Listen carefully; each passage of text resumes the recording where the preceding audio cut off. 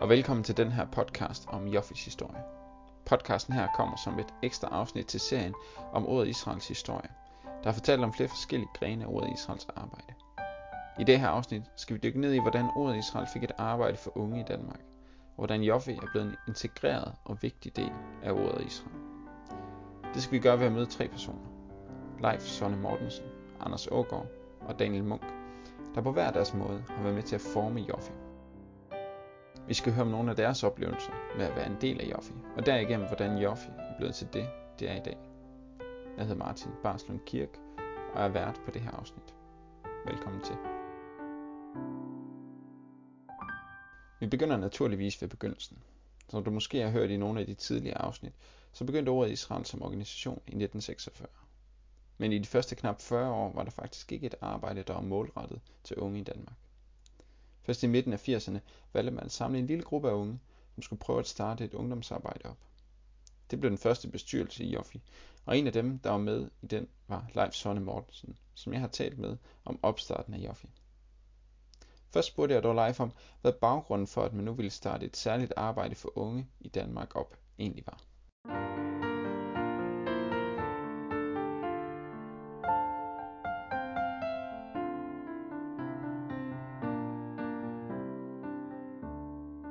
Jamen altså, vi er jo nødt til lige at hoppe et skridt tilbage, for det hele startede jo egentlig med, at der var en ung fyr, som hed Birger Christensen, som rejste til Israel og arbejdede i en kibbutz dernede.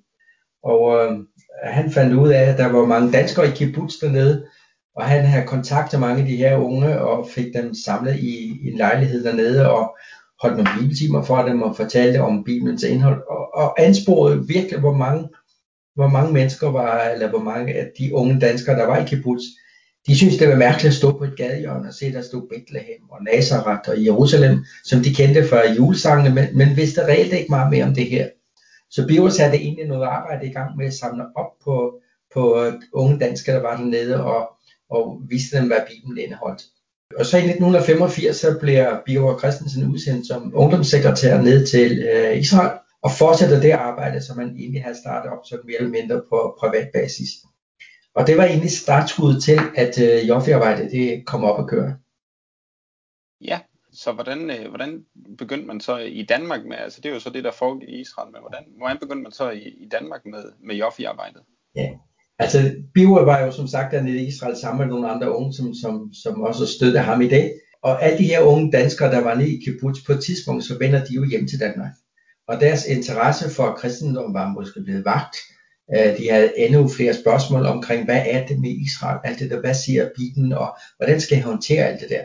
Men når de så rejser hjem fra Israel, hvor tager de så hen? Hvem er der nogen, der griber dem og kan fortælle dem noget, eller give dem det svar på, eller måske favne dem i den proces, som vi var startet op? Og så meldte tanken sig om, skulle man ikke prøve at starte et ungdomsarbejde i Danmark, som faktisk greb dem, der kom hjem fra Israel, og måske også have fat i nogen, inden de rejste ned til Israel. Så ligesom en parallel til arbejdet i Israel, kunne man have 2 spor, et i Israel og et i Danmark. Og det blev baggrund for, at Joffi Danmark startede der midt i 80'erne. Okay, så det var sådan ligesom en forlængelse af arbejde i Israel, hvor man sådan ligesom prøver at samle alle de her volontører, der var i Israel op, når de kom til Danmark. Ja, en samarbejde med det i Israel, så det ligesom kom til fremtræde som en helhed eller en sammenhæng, ikke? Ja, hvordan kom du med i det her arbejde? Ja, altså på det tidspunkt, jeg har min gang i Luthers Missionsforening, og der havde jeg en del ungdomsarbejde. Og på et tidspunkt, så kom vores daværende formand, Samuel Rosvald. Han kom ind og hævde mig lidt i skulderen, og så siger han, Leif, vi har tænkt, at vi skal starte noget ungdomsarbejde op for ordet Israel her i Danmark. Var det ikke noget for dig at gå med i det udvalg? Og jeg synes, det var utrolig spændende. Altså, jeg havde selv været i Israel i 81 på en tur med Per Weber, og det kan jeg lige fortælle lidt om bagefter. Men der havde jeg selv fået syne for, hvad Bibelen siger om Israel. Fået syne for, hvordan Bibelen hænger sammen, både det gamle og det nye testament. Og tænkte, jamen det er jo en fantastisk anledning til at få lov via ordet Israels arbejde også bringe videre til dem, som jeg havde inde i mit netværk, og som jeg havde min omgang med. Så jeg sagde ja til at gå med i det udvalg der, som blev lavet der i 1985. Ja, og fortæl gerne lidt om din egen oplevelse af at være i Israel der i 81.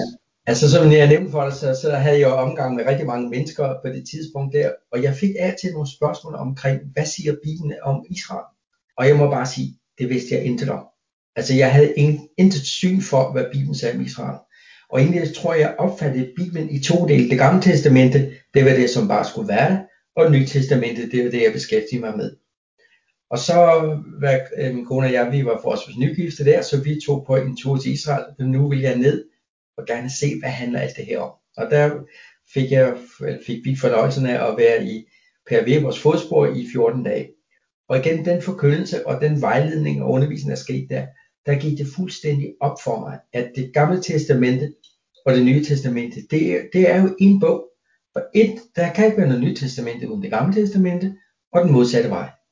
Og igen, alt det der er der jo en rød tråd fra at Gud kalder sit folk til Jesus kommer igen. Så hele frelsesplanen, hele ideen i grundlaget for Israels historie, Israels virkning og Israels billede i Guds frelsesplan, den fik jeg fuldstændig til at falde på plads. Så jeg vil sige, at der fik jeg nok selv synet for, hvad betyder det, at Gud har udvalgt sig et folk til egenes folk Israel. Ja, og var der også noget af det, du tog med ind i arbejdet der i Joffi i starten? Det var det jo så naturligt, fordi når man så kom ind her, der mødte man så egentlig lidt af de samme mennesketyper igen, de her unge mennesker, ikke?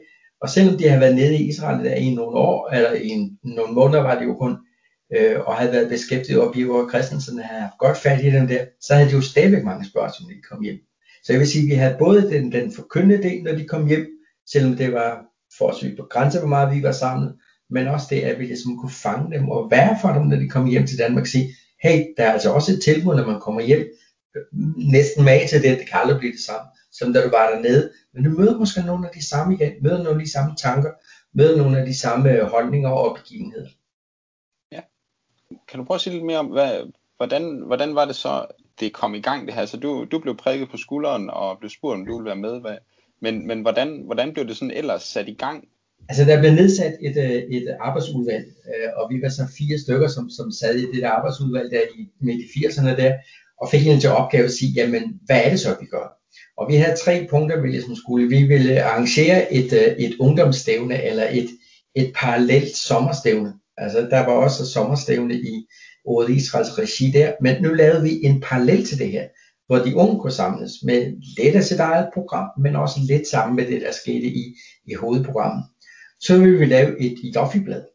Og det var simpelthen midtersiderne på det blad, som Ordet Israel udsendte. Der havde vi 3-4 sider, 4 sider tror jeg det var, som midtersiderne der i det her. Så det var en af de der ting, og så vil vi gerne prøve at lave nogle gensynsweekender, eller lidt i den tanke, jeg sagde, fange dem, når de kom hjem fra Israel af. Så det var egentlig nogle af de der 3 grundpiller, som vi så tog fat om og prøvede at få etableret.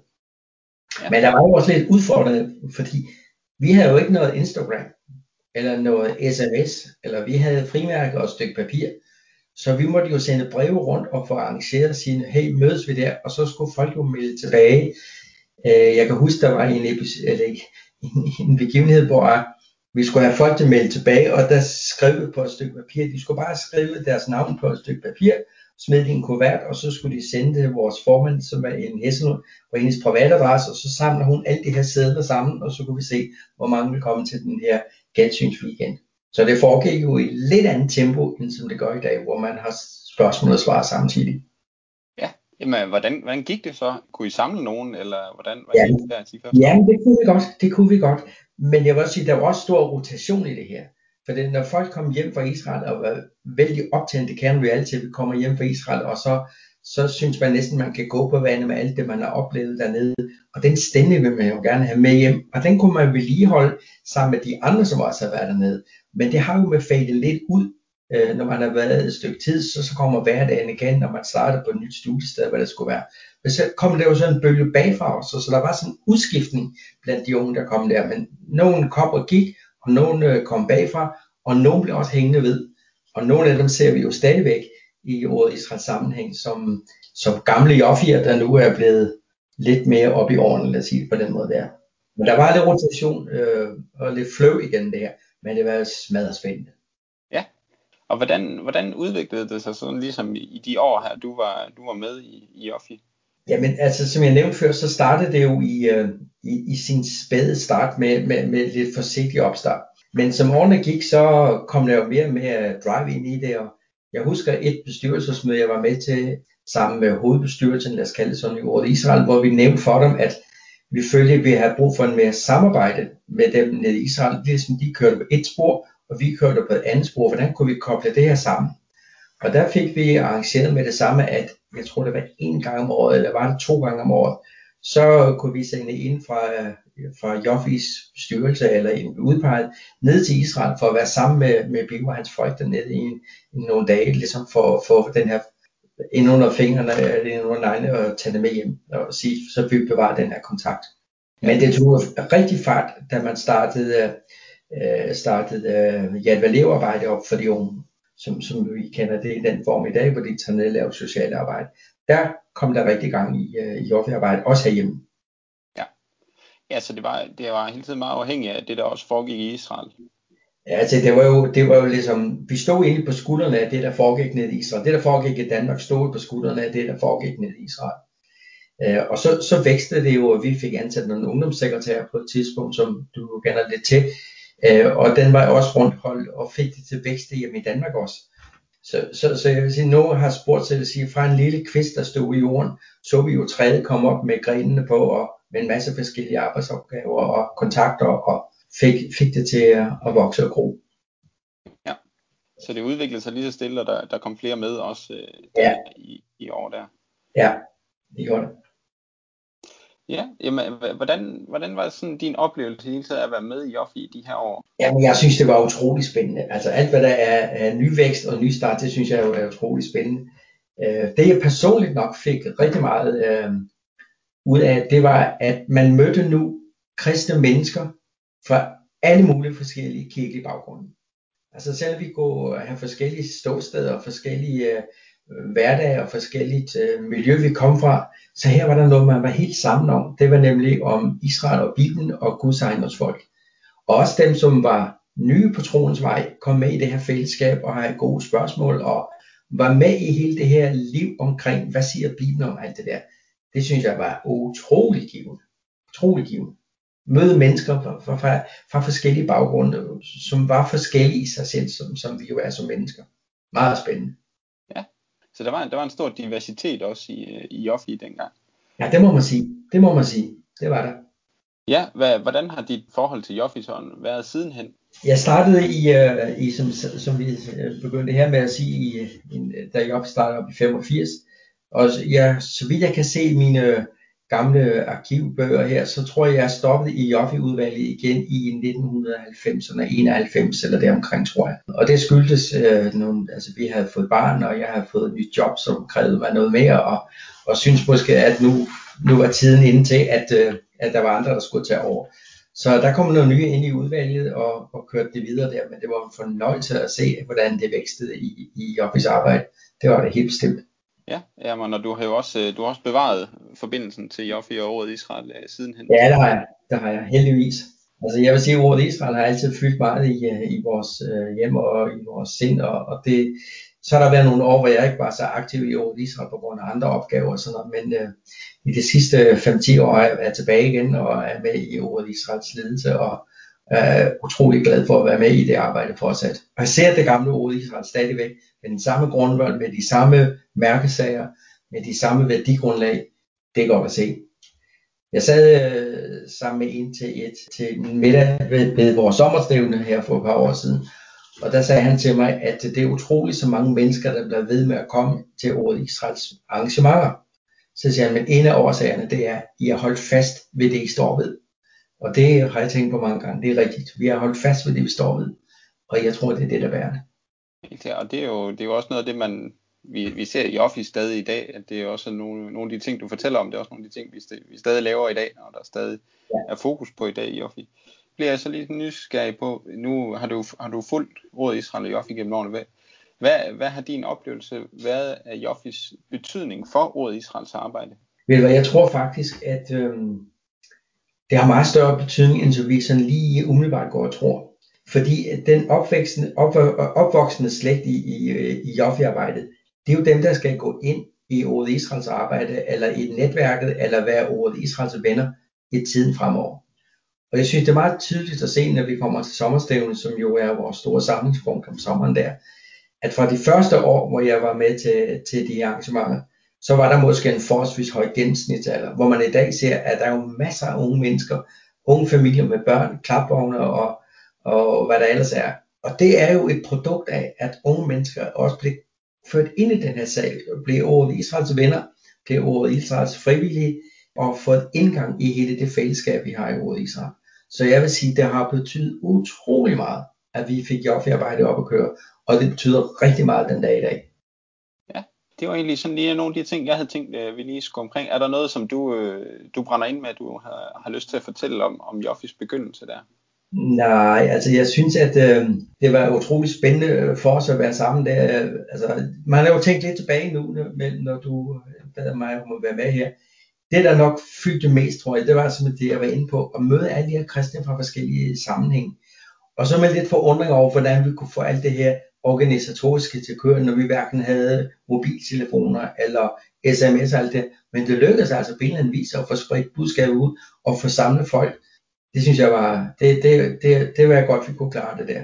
Og så tænker jeg på, vi holdt vores sommerstævner på Apostolsk Højskole nede i Kolding. Og der havde vi ungdomsafdelingen var oppe på efterskolen, og det store Ordet Israel var oppe på højskolen. Så om aftenen så mødtes vi nede ved bålet, nede ved en anden sø, tror jeg der var, hvor vi spiste israelsk mad og sad og hyggede os der.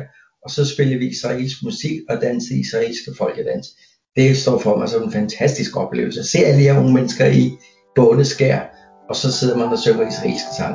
Det var godt. Det var godt.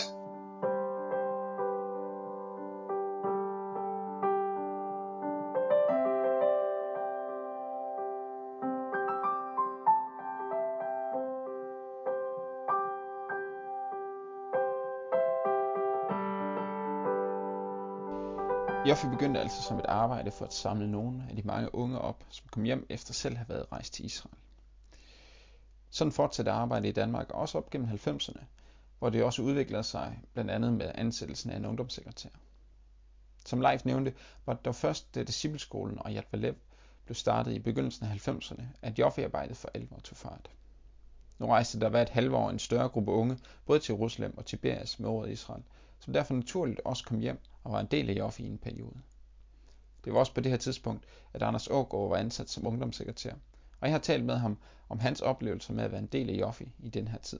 Og det var faktisk præcis Discipleskolen og Yad Valev, der blev hans vej ind i Joffi.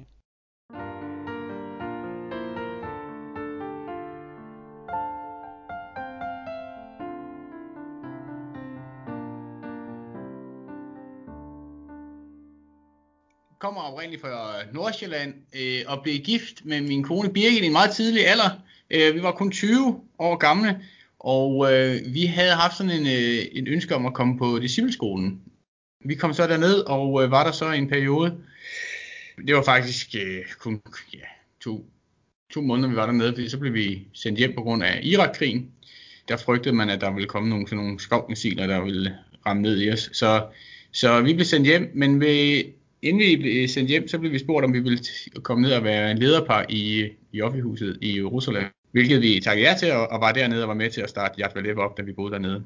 Og efter det, så kom vi tilbage til Danmark, og så var det så, at jeg blev ansat efter en periode som ungdomssekretær i Joffi. Så det var min vej ind til Joffi. Jamen spændende. Og det var sådan her i midten af nullerne, eller noget i den stil, at du... Ja, det var det var 2003, 2003 og frem til 6 var vi i Israel, tror jeg det var, ja. Og så var jeg ungdomssekretær der i slut nullerne. Jamen, hvad var det for et Joffi, du kom med i, da du blev en del af det? Jamen, det var jo et Joffi, der var en tidligere ungdomssekretær, der hed Martin Ramlov, som var en fantastisk iværksætter og idégenerator, og fik mange ting sådan skabt i Joffi-regi. Jeg overtog så efter ham, og der var det, at Joffi gik hen og var lidt og skulle sådan mere organiseres lidt. Det var, at man havde jo søgt om at få nogle DUF-midler, som det hedder, fra Dansk Ungdomsfællesråd. Der var et ønske om at prøve at få skabt så meget organisation, kan man sige, så man også var berettiget til at få de her DUF-midler. Så der var noget organisation, som der faktisk fyldte noget i en årrække. Så det var en side, men noget, der jo også fyldte, det var jo, at der jo var rigtig mange, der gerne ville være med til at grave de her spadestik dybere i Bibelen. Og der kom jo også flere hjem fra Israel, end der havde gjort et stykke tid i hvert fald, på grund af både discipleskolen og Yad Valev volontører. Og de kom jo hjem til de forskellige ungdomsforeninger og var med til også at sætte en dagsorden rundt omkring. I hvert fald også at være med til, at sådan en som jeg som ungdomssekretær kunne komme ud. Og så var der en anden ting, der fyldte rigtig meget. Det var et rigtig godt, spændende samarbejde med en Joffe-bestyrelse, som var meget motiveret, og det var en spændende tid også, fordi der var, og sjov tid, fordi der var et drive, og der var en lyst og en gå på, som jeg i hvert fald nød at være med i dengang også, som jeg også er overbevist om, at også har præget i Joffe siden. Men jeg kan godt tænke mig sådan lige at starte med så at gribe lidt fat det her med organisation og sådan ting. Du siger, det fyldt en del. På hvilke måder var det, blev Joffes arbejde udvidet der i den periode, eller hvordan foregik det her med at organisere det? Jamen det der var, det var jo, at altså, vi havde sådan nogle Joffe-netværks, som var nogle lokale eller regionale grupper, som både var i Aarhus og i Aalborg, og ja, så kom der også ind i Esbjerg, og så ind i Odense og ind i København. Regionale netværk, hvor man ligesom også lavede sine selvstændige arrangementer. Udover at man gjorde det sammen med nogle ungdomsforeninger, så havde man også nogle selvstændige arrangementer, man indbød til. Og var det noget, der var der, da du kom, eller er det noget, du var med til at starte? Det var noget, der var i sin begyndelse. Det var ikke udrullet sådan til alle steder, så det var noget, jeg tror det var i Aarhus, og om det var nok også det var også i København. Men jeg kan ikke huske, om det var andre steder. Men det var noget, vi så arbejdede ret intenst på at få op at stå rundt omkring.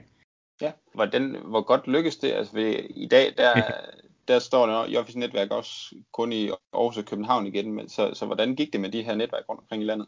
Jamen det gik jo, altså jeg oplevede jo, at der faktisk var en motivation og en glæde ved at være med i det, men det krævede også forholdsvis mange ressourcer at holde, kan man sige, gryden i kog i de forskellige netværks. Og der var ingen tvivl om, at det der ønske om, at man kunne få nogle midler fra det, der hedder Dansk Ungdomsfællesråd, og de krav, der fulgte med det var jo også en katalysator for, at man fik de her yderligere netværk op og stå ud over Aarhus og København. Men man måtte jo nok også se i øjnene, at det var ikke langtids holdbart. Det var i hvert fald svært. Det krævede mange ressourcer at skulle holde det ved lige. Fordi det også hele tiden, og det er jo helt naturligt, altså unge mennesker, der kommer til, så er det der en periode, så flytter det væk igen. Så den der omskiftning og udskiftning, der selvfølgelig også hele tiden er og var, den gjorde det jo også svært. Ja, og det er altså lige præcis det her med den store udskiftning, og sådan, fortæller også lidt om, at der kom mange hjem fra Israel i den periode der. Hvordan påvirkede det ellers Joffes arbejde i din tid? Jamen det gjorde det, at vi jo på vores Joffe-konferencer og Joffe-stævnet og Joffe-konferencen og sådan andre arrangementer, som blev arrangeret, jo oplevede, at der var mange med. Det gjorde jo bare også, at tingene oplevedes som en positivt, og mange oplevede, sådan oplevede jeg det i hvert fald, at mange oplevede som et godt fællesskab at være en del af, og noget god undervisning. Og jeg tror også, at vi ramte ind i der var en snebold, der sådan, altså, som også rullede der i nullerne der med en fornyet sådan glæde over Bibelen, og sådan, som jeg oplevede var noget, der var mange, der gerne ville bakke op omkring, også blandt de unge. Ja, altså det var sådan en helt generel oplevelse sådan i det, jeg skal sige, unge i Kirkedanmark, at der var en fornyet interesse for Bibelen. Eller? Ja, altså jeg tror, selvfølgelig var det jo centreret omkring mange af dem, som har været afsted på enten discipleskolen eller i Asperleber havde mødt undervisning dernede. Det var jo selvfølgelig de fleste, som gerne ville hjem og så også fortsætte på få undervisning omkring det, som de også havde mødt, da de var i Israel. Men jeg oplevede klart også, at det var også en fødselshjælper, de mange, der kom hjem, til at der blev sat fokus på det rundt omkring i ungdomsforeninger. Ja, og en del af dit arbejde var vel også at tage rundt i de her ungdomsforeninger og undervise. Hvordan oplevede du det? Ja, jamen det oplevede jeg jo positivt. Jeg oplevede det som en enormt givetigt, både selvfølgelig for mig selv at få lov at skulle forberede undervisning, men jo også at det at komme omkring nogle andre kroge, måske også af Bibelen, end man normalt, eller oftest, lad os sige det ord, oftest lytter til, eller får undervisning omkring, eller studerer, var jo med til at gøre, at der blev kan man sige, en yderligere forankring i forhold til Bibelen, for man kendte den bedre, man kom mere på tur rundt omkring i den. Så det oplevede jeg som, at det var noget, som folk gerne ville høre. Og hvor meget fyldte det sådan i Joffis arbejde generelt, sådan det her med at tage rundt og undervise? Ja, men det var da et fokuspunkt for os. Vi havde jo vores Joffi-netværk, så dem opfordrede vi jo også til at lave aftaler, eller ligesom være spydspidser ind til nogle forskellige ungdomsforeninger i de områder, de nu var. Og derfor så var det også sådan, at vi lavede det som et det kunne godt være, at vi besøgte en ungdomsforening i København, men i og med, at Joffi-netværk i København så også var medindbyder til det, så kom der også nogle andre, som ikke nødvendigvis kom fast i den ungdomsforening, men som kom det, fordi det var et fælles arrangement, kan man sige. Så det var også ligesom en del af netværksarbejdet, der var nogle fælles arrangementer der. Ja, så var det helt det der med, altså på det tidspunkt var det jo også, altså Yad Valet var forholdsvis nyt, discipleskolen var jo også sådan forholdsvis ny. Der kom også en ny discipleskole i den tid. Så der var også, de bragte også noget interesse ind, fordi tingene var lidt nye, ikke? Så de her nye ting i Israel var også på en eller anden måde med til at styrke arbejdet i Danmark? Ja, det er der ingen tvivl om. Men så tænker jeg på det her med de her store landsarrangementer med stævne og konferencer, som du også lige har nævnt. Det er jo ligesom også nogle store punkter i Joffis arbejde i Danmark, og sådan steder, hvor man ligesom mødes på tværs i Joffi. Hvordan oplevede du dem, og skete der en udvikling i dem sådan i de år, du var med? Ja, altså det var jo også Joffi-bestyrelsen drev jo, der var jo ligesom et udvalg ud fra Joffi-bestyrelsen, som stod for at arrangere de her stævner. Ligesom der var nogen, der stod for Joffi-siderne i Ordet Israels Blade, der var nogen, der stod for sådan kommunikationen i øvrigt. Der var sådan forskellige udvalg ud fra Joffi-bestyrelsen. Og det blev der altså lagt meget energi i, og der blev gjort meget ud af at få skabt udover undervisning, men også få skabt et spændende program sådan, med nogle dryp fra nogle andre ting. Jeg kan huske et Joffi-stævne, hvor vi fik en overlever fra koncentrationslejren i Theresienstadt ud og fortælle. Vi havde også på et tidspunkt en overrabbiner fra Københavnske synagoge ude. Vi havde også på et tidspunkt en, som var formand for Mosaisk Trossamfund, der var ude og fortælle. Altså sådan, vi havde sådan nogle gode drøber også undervejs i nogle af de her stævner, som man ikke lige møder ellers og får inputtet fra, men som vi var i stand til, så også fordi vi kom over og alligevel var en 60-70 stykker måske til nogle af de her samlinger. Ja, hvad gjorde de her landsarrangementer sådan for, nu vil sige, der er jo mange, der kom hjem fra Joffisen. Hvad bidrog de med til dem, der kom hjem? Oplevede du, og hvad var jeres mål med at have dem? Jamen det store mål med det var jo at være med til at give den her dybere forståelse af Bibelen. Altså at gå lige de her spadestik dybere. Og det så vi jo som, og det ser jeg jo også som i dag, der kigger tilbage på, som en fantastisk ting at have været med til at skabe det her gode kendskab til Bibelen. For mig at se, så er det virkelig noget af det, Joffi kan, fordi man har så meget kontakt til, kan man sige, til rødderne. Man har kontakt til Israel, ikke også? Man får nogle gode input fra det messianske bevægelse igennem Ordet Israels arbejde, og på den måde så være med til at skabe den ballast i menneskers liv til at faktisk, okay, jeg ved faktisk, hvad Bibelen indeholder. Jeg kan faktisk godt gøre rede for de lidt større linjer i Bibelen også.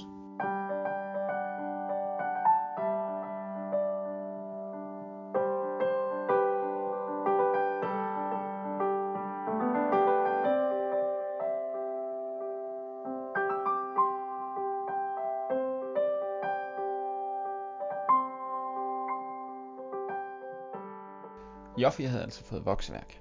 Rigtig mange kom hjem fra Israel og fik derfor kontakt med Joffi.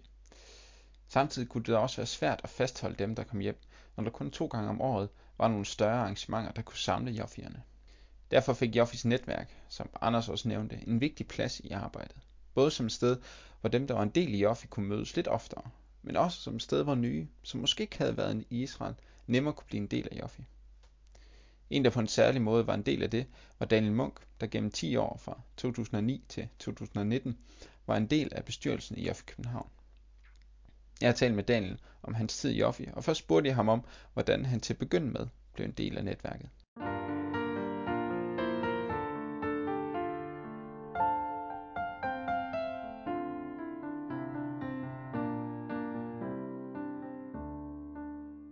Altså jeg vil sige, allerede fra barns ben, så blev jeg jo sådan lidt slæbt med sådan til Joffi-ting, hvis man kan sige det sådan. Min mor, hun var sådan en, og er lidt sådan en Israel-lover med kibbutz-historik på samvittigheden, og det vil sige, at hvis der var mulighed for at komme lidt med på ordet Israels sommerstævne, så blev jeg jo også taget med. Det var måske ikke, fordi jeg lige blev så meget mærke i, at det var Joffi, og det var ordet Israel, men det var måske der, det sådan startede sådan lidt med kendskabet til ordet Israel og Joffi. Og så ellers, da jeg så havde været på discipleskole tilbage i 09 der, så var Anders Aagaard, eller Anders Dobbeltag, som han bliver kaldt blandt Joffi-venner. Han var jo ligesom hurtigt ude med riven, ude med snøren der, til lige at få givet et kald, da man kom hjem, og om det havde været fedt på discipleskolen, og så skulle han også lige høre, om jeg ikke kunne tænke mig og give det en chance, det der med Joffi og sidde i Joffi-bestyrelsen. Vi snakkede sådan lidt om, hvad det var for noget, men fordi der kom jeg i noget LMU, så jeg var jo lidt sådan, jeg havde ikke behov for flere sådan faste sådan kristne fællesskaber på den måde, men Joffi var jo lidt noget andet. Jeg gik jo lidt på tværs og kunne noget andet, så jeg gik med til ligesom at være med på en kigger til at starte med, og så blev det til lidt mere end en kigger, må man sige. Ja. Ja. Jamen, kan du så ikke prøve lige at fortælle lidt om det her med Joffi-netværk? Hvad er det egentlig for noget? Hvad er det sådan, der er det særlige ved Joffi-netværk? Også måske lidt i forhold til LMU, som du siger, du selv kom i også. Jamen, jeg synes egentlig noget af det, jeg synes, der var fedt ved at være med i bestyrelsen dengang. Det var egentlig bare at kunne få med i noget, der var sådan lidt tværkirkeligt. Netop det her med, at man ved at komme i Joffi og komme i Joffi sammenhæng, jamen så kunne du stå sammen med, selvom du selv kom i Luthers Mission, LM, LMU, hvad man nu kom i, jamen så kunne du stå sammen med nogen, der kunne være fra Pinsekirken, Apostolskirke, IM, andre kristne organisationer. Der var mange forskellige sådan kirkeretninger ind over, og det der egentlig bare bandede sammen, var jo egentlig bare, at man for de fleste vedkommende havde været i Israel og synes det var spændende og var stødt på ordet Israel eller Joffis, kan man sige, undervisning. Og egentlig også bare fælles om, at det ligesom var det, der står i Bibelen, som er det, vi forholder os til, når vi er kristne. Og sådan særligt også det her med fokuset på sådan den hele Bibel, især også det her brugen af Gamle Testamente, som Joffi over Israel bare er rigtig gode til at bringe på banen, når man har undervisning og forskellige prædikener. Så det er jo nok det, jeg synes, der er noget særligt vigtigt, det der med, at den favner over flere kirkelige fællesskaber, og man ligesom kan mødes på tværs af det. Det synes jeg er meget fedt. Ja, jamen, men hvad lavede I så i Joffi-netværk? Hvad var for nogle aktiviteter, har du været med til at lave der? Jamen, man kan sige, at hvad for nogle aktiviteter jeg har været med til, altså da jeg kommer ind i det der, hvor Anders Dobbeltag ligesom får mig ind, så kan jeg jo godt fornemme, at netværket, eller måske dem, der sidder med, at de har været der et stykke tid, og de er måske sådan stille og roligt på vej lidt videre, og det er jo fair nok, det er jo naturlig udvikling, så engagementet var måske ikke det største, og det var lidt måske på et punkt, hvor det lige manglede lidt indspark, eller manglede sådan lige, du ved, lidt nye idéer, eller nye inputs til, hvordan man gjorde tingene. Altså. Så en ting, jeg allerede gjorde dengang, det var jo at tage ud i forskellige ungdomsforeninger eller kirker, og sådan fortælle lidt om Joffis arbejde. Altså. Og den synes jeg egentlig hurtigt, vi fik sådan grebet og fik moduleret lidt, og fik selvfølgelig sagt, at skal vi ud i en forening, jamen så skal vi selvfølgelig have en Israel inspireret prædiken, altså noget af det, som Joffe og Ordet Israel er gode til, sådan en rigtig klassisk Joffe-prædiken. Det vil vi gerne have med. Vi vil gerne have noget reklame med, som vi også fik med. Og så blev vi egentlig også enige med os selv om, at man skulle selvfølgelig også have noget godt at spise, og det var også sådan, vi ligesom skilte os ud. Det vil jeg også sige af en måde, at jeg har fået meget mad i andre kristent arbejde og så videre, suppe, steg, is, men det er jo på ingen måde suppe, steg, is festen, man hylder, når man er ude med Joffe. Så det var jo simpelthen falafler, og det var pizzabrød, hummus, diverse salater og så videre, som egentlig bare lige, når man lukkede øjnene, gav sådan en snert af Israel, og så lige kombineret med lidt israelske rytmer på noget musik, vi havde med, og så var stemningen egentlig rigtig godt pejlet ind. Så det var klart, så de der foreningsbesøg, det var jo ligesom en vedvarende, blev det ved med at være en ting, der fyldte, og det blev typisk sådan en 4-6 besøg i København og Sjællandsområdet om året, som vi ligesom fik i stand sat der med Joffe, ikke? Så det kan man sige, så på en eller anden måde blev der ligesom sat måske lidt mere struktur og sådan lidt en ramme på, en ramme vi synes der fungerede godt på de der foreningsbesøg, og fik sat det sådan lidt i system i forhold til, at man fik kontaktet. Så kunne man godt komme ud til den samme forening med nogle års mellemrum, så der ligesom, det kunne være måske hver anden, tredje år, man ligesom kom forbi og sagde, nå, nu er det noget tid siden, og så kunne man komme ud igen, og så kom der nogle nye foreninger til, og jamen, det kunne være fordi der måske åbnede sig nogle muligheder, fordi der kom nogle nye ind i bestyrelsen, der havde noget kontakter, eller måske nogen, der var med til vores arrangement og syntes, at det var godt, og man ikke godt kunne tage ud i den kirke eller den ungdomsforening. Så stille og roligt, så åbnede der sig bare lidt muligheder op for at besøge, igen forskellige ungdomsgrupper.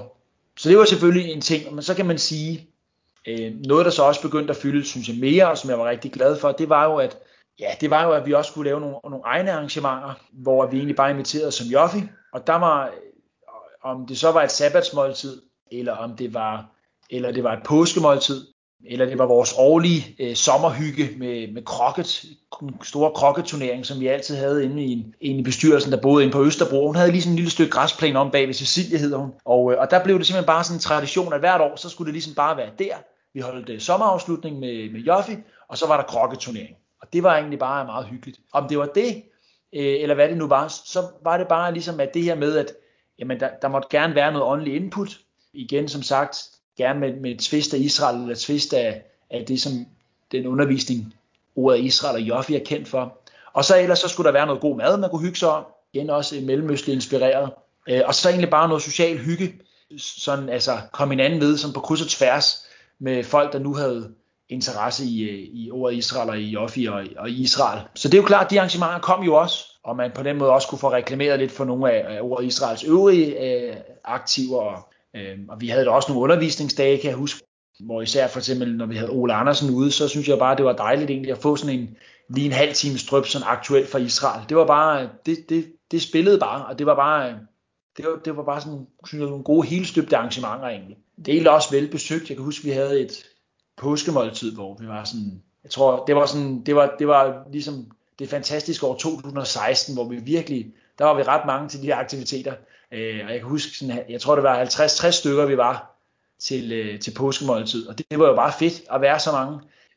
Lidt uoverskueligt, så meget lam og flødekartofler og sådan, der lige skulle produceres, men det lykkedes. Så sådan en blanding, for lige som vi op, sådan en blanding af de der faste foreningsbesøg, og så blev det mere og mere, at vi også havde en fast struktur for, hvad for nogle sociale arrangementer vi gerne ville have i spil.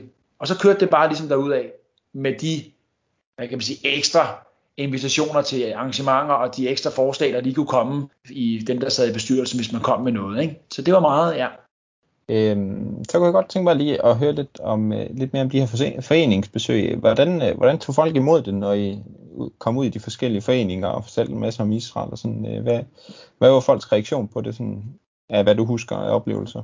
Jeg synes egentlig, det var overvejende positivt. Man kan jo altid, altså det er jo altid, når man så kommer ud, og man er sådan lidt pro-Israel, så vil man jo også altid, man vil altid kunne møde nogen, netop fordi det er jo også, når man siger Israel, så er der også noget politik i det. Det kan man ikke undgå.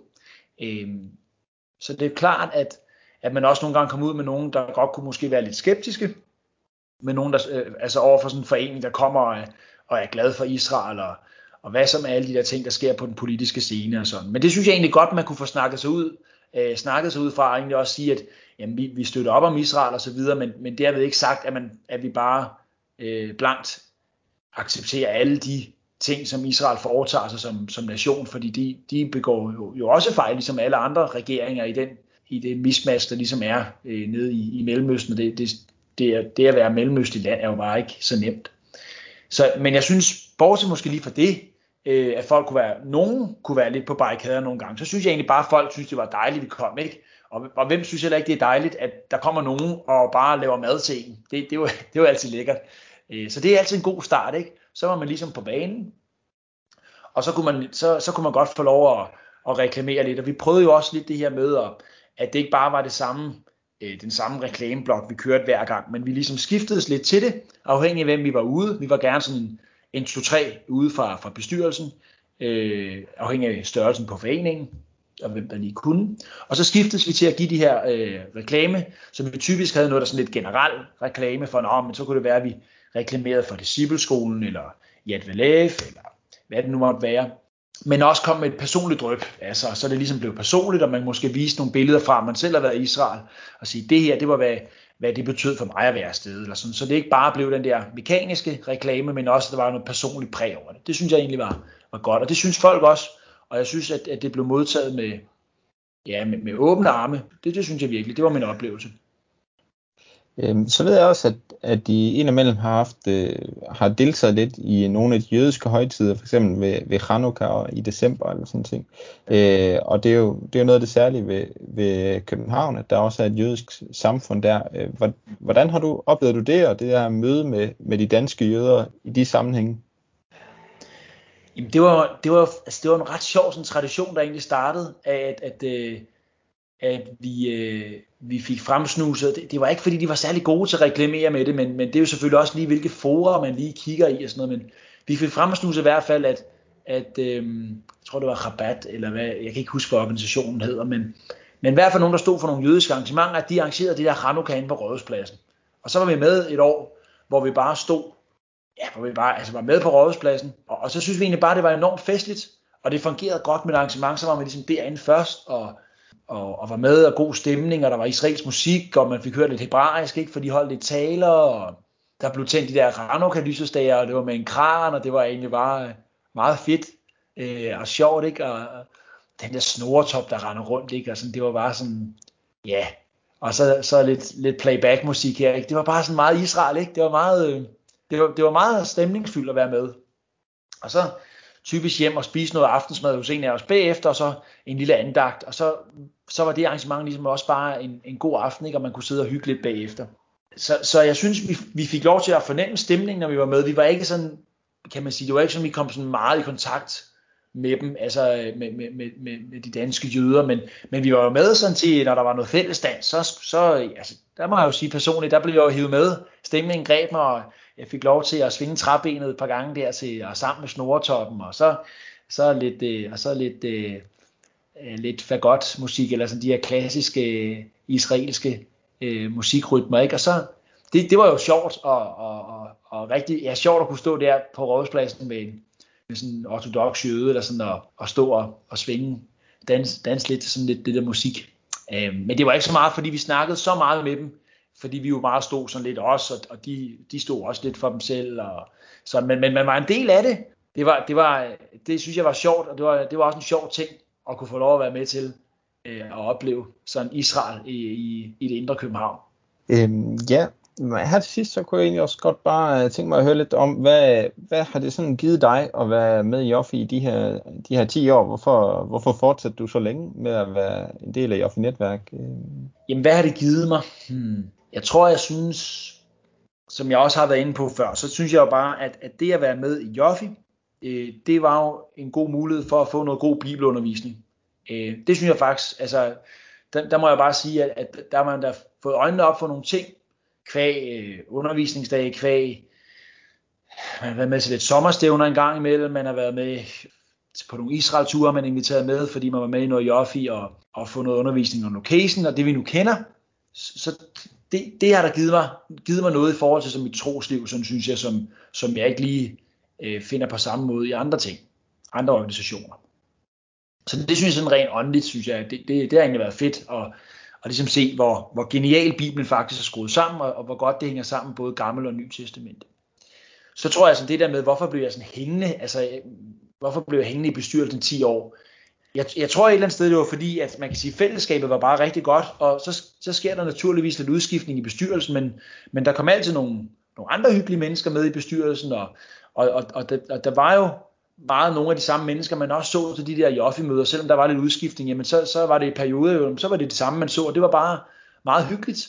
Og så netop det der med bare at kunne få lov at lave nogle gode falafler, og bare hygge sig, sådan lidt med andre, der også synes, at Israel er spændende, og have det fællesskab, synes jeg egentlig bare var spændende. Og så synes jeg egentlig også bare, at det var meningsfyldt, det der med egentlig at komme ud og give, også til foreningsbesøg, give dem øjnene op for, hvorfor Israel stadig er vigtigt, også for os som kristne i dag, og hvorfor vi bør have øjnene op for det, også selvom vi måske ikke er på politisk linje med Israels regering, så i hvert fald forstå, hvilken rolle Israel ligesom spiller i sådan det store frelseshistorie og sådan noget, og få lov at male det op.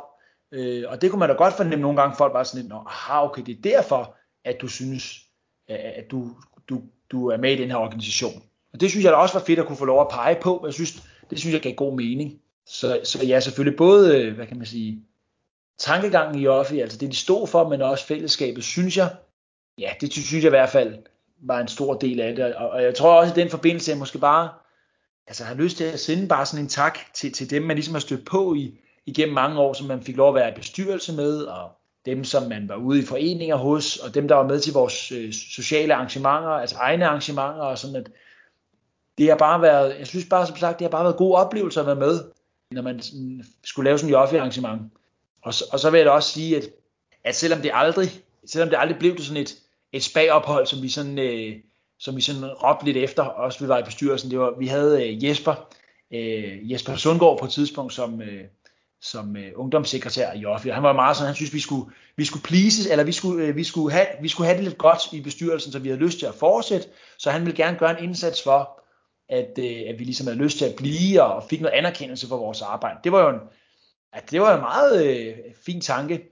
Og så var det før, om det kunne være, at vi måske skulle have en tur til Israel, eller et eller andet, sådan ligesom ned ad måske Det Danske Hus, eller et eller andet, men det blev det så ikke til, og så snakkede vi lidt om, det kunne være, at det skulle være sådan lidt, måske noget hotel, eller et eller andet, hvor vi sådan kunne tage afsted, men det blev det heller ikke til, men det blev til bøf og bowling i DGI-byen, og det var også en succes, og en hyggelig aften, så jeg vil også på den måde sige tak for en god omgang bøf og bowling til Jæver, og til Joffi på den her baggrund. Det var dejligt at blive værdsat i hvert fald, for det arbejde, man leverede. Og det synes jeg egentlig, man blev. Jeg synes, at man kunne fornemme, at folk synes, at det var vigtigt, det man lavede, og var glad for, at man var vedholdende og blev ved.